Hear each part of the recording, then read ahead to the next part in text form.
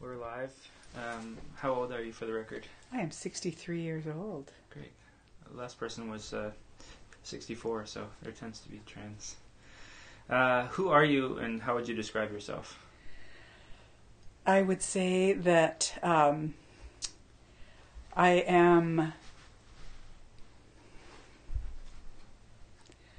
a woman devoted to reaching out and fostering a sacred container of community in this place, Central Oregon.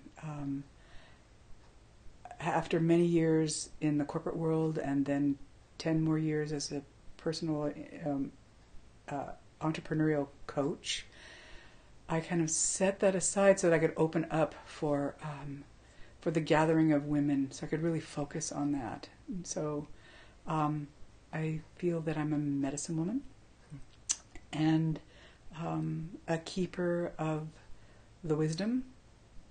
After 63 years walking on this planet, I feel that I can hold that sacredness. So, what matters most to you? And I mean that in a way, what's your spark? Where do you get your energy? What helps you maintain that energy? What motivates you? A ritual and practice of meditation is paramount in my life. But the spark of life for me is speaking into the world, the connection between the mind, the emotion, and the choosing of how we show up in the world. And it feels to me that so many of the challenges and hardships in people's lives is those that are stuck in the pattern of the experiences of their life, and coming to a place of resolve in that and healing in that, and then being able to choose how they show up in the world is magnificent work. It's ancient work, and it's all about all of us remembering. And so that's my passion in life, is to help others remember. Do you have any idea where you got that? Like how that came to you and why it took so many years in the corporate world to get here? And any thoughts on that? Well, I think that that a lot of hardships and challenges in the world, in a life experience, can be, if you're open to it, a place of recognition that it's really your teacher. And so for me, second oldest of 9 kids, in a household where it was very difficult for my mom. She tried really hard, but it was in a lot of overwhelm. And so my sort of self-ordained job was to step in places where she needed a lot of help. And so that sort of moved me into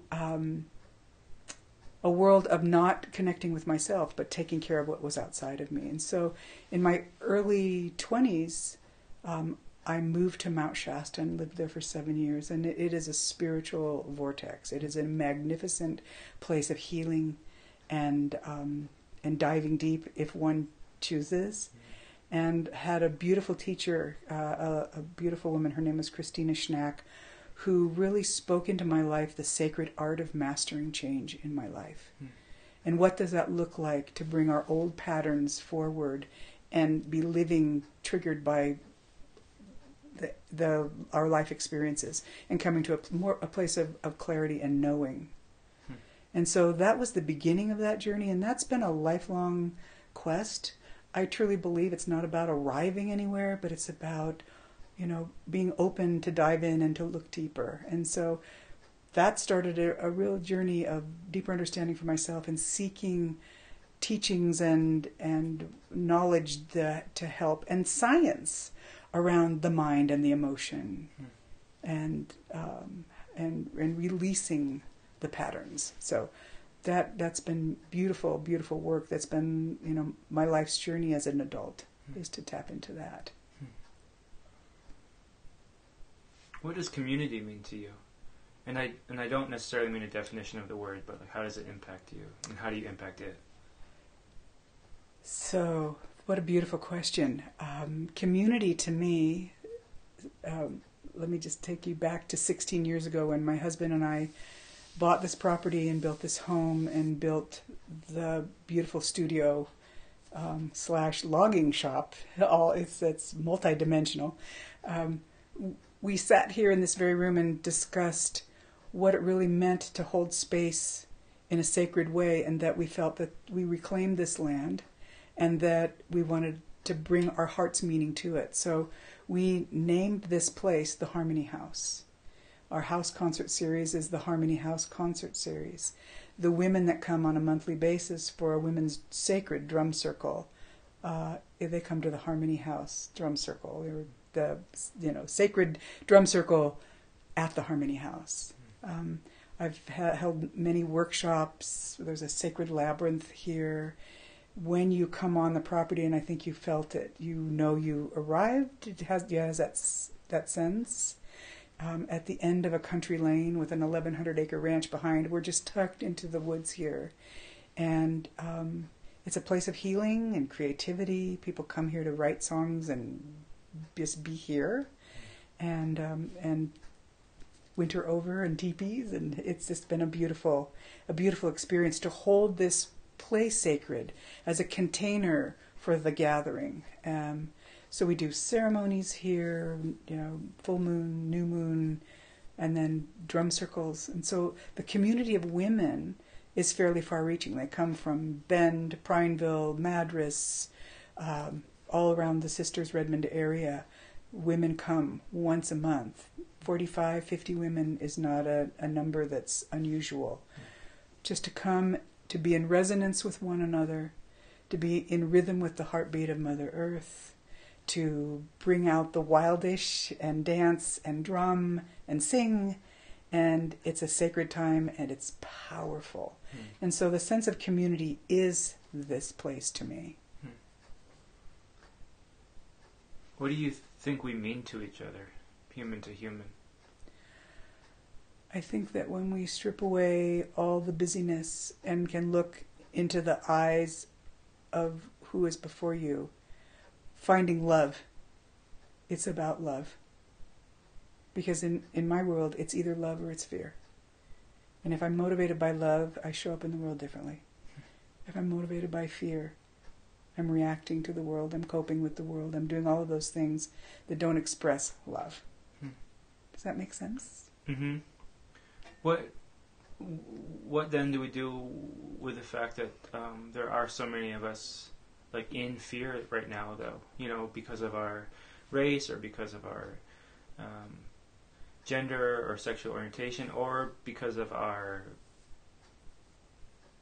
luck in where we were born and our country's at war, or our lands were taken and stolen by people that thought that they discovered it, or, if it is all about love, what do we do with the fear that definitely is real? Right. Powerful question, and I'm so glad you asked, because the practices of coming to a place where we can access love means that we have to tend to our fear. And with every fear that's within the heart of man is a story that keeps the fear alive. So when we tend to that emotion that comes up, when we really tend to that, we really take the time to understand that the mind clings to the stories and the stories cling to the emotion. That's what keeps it alive. And science has proven that when you detach the two, and there's many teachings on that subject, but it is a principle and a practice since Mount Shasta, when I stepped into the sacred art of mastering change, that I recognized that we could actually come to a place where we can choose love and let go of the fear. And it's a process. But we are in a time of awakening, deep awakening, and it's not going to take everybody to wake up. There is a critical mass point where we come to a place where we move in this world in love. We get that sense of what Mother Teresa and Martin Luther King and so many others before us who made meaningful change in the world spoke from a place of love. So it's proof that is the energy that is so longing to be birthed and expanded in the now. The impetus for this project, for me, is to set out to prove that there is love, or whatever, that there are good people.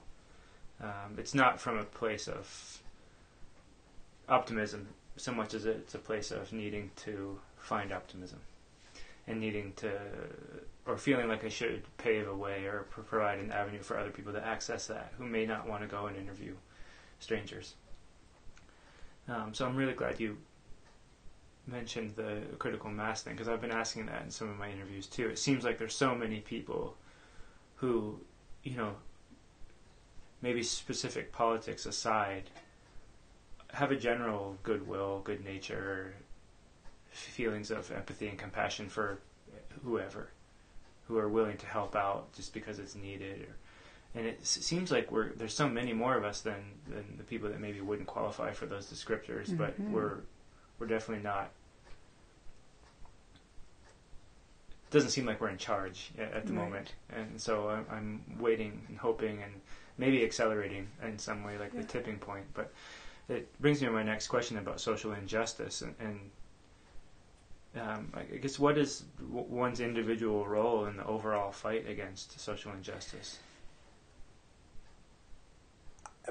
For me personally, it's recognizing what's in that fight, because I think that we're all here truly to remember what this culture has so forgotten. Maybe we're talking, stemming from many, many, many generations before us, that we're fighting amongst ourselves, so we cease to really see the elephant in the room. And that's, I think, something that that we are there's so much polarity, and there's so much looking sideways. What we really need to do is be looking up, and to be moving in this collective we that says humanity forwarded by love and compassion for one another is what's going to get us through this. Because we are stuck in a world of not seeing through the quagmire of things that don't, to my way of thinking, don't really matter as much as it's an old history and it's an old story. And it's not just to diminish that. It says, once again, my precepts are tend to it.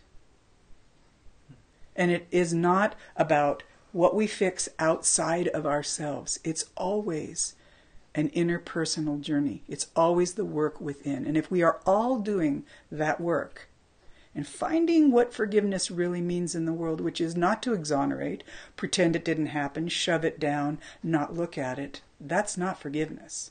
Forgiveness, the literal Greek translation of the word to forgive, is to let go. And I would ask you to let go of what? And for me, to let go of the stories that keep the energy alive around the resentments and the hate and the bitterness and the division, the divisiveness of this country, if we look at it from a personal place. And when we shift, we make a shift in the world. The world changes. And I believe that is true from my heart to yours, is that when I change me, my environment changes. And if we are all seeking that level and showing up in love, the world will be a different place. And again, it's not that the whole world has to do that. There is its critical mass, that light is going to shift this thing in a big way. And so I hold to the hope that my beliefs could possibly be true. I've seen it one by one in the women that I serve in the drum circle, in private clients that come for energy work and for conversation. I see it. I see that expansive aha moment when letting go, and after we've tended to, the grief and the anger and all of those emotions that contract us. Because what we need to do is expand. And that's from the lens of love and compassion and joy and peace, and choosing how we show up in the world.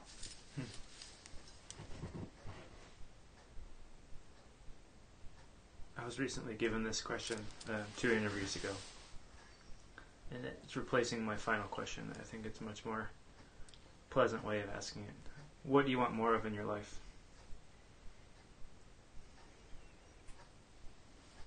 Wow.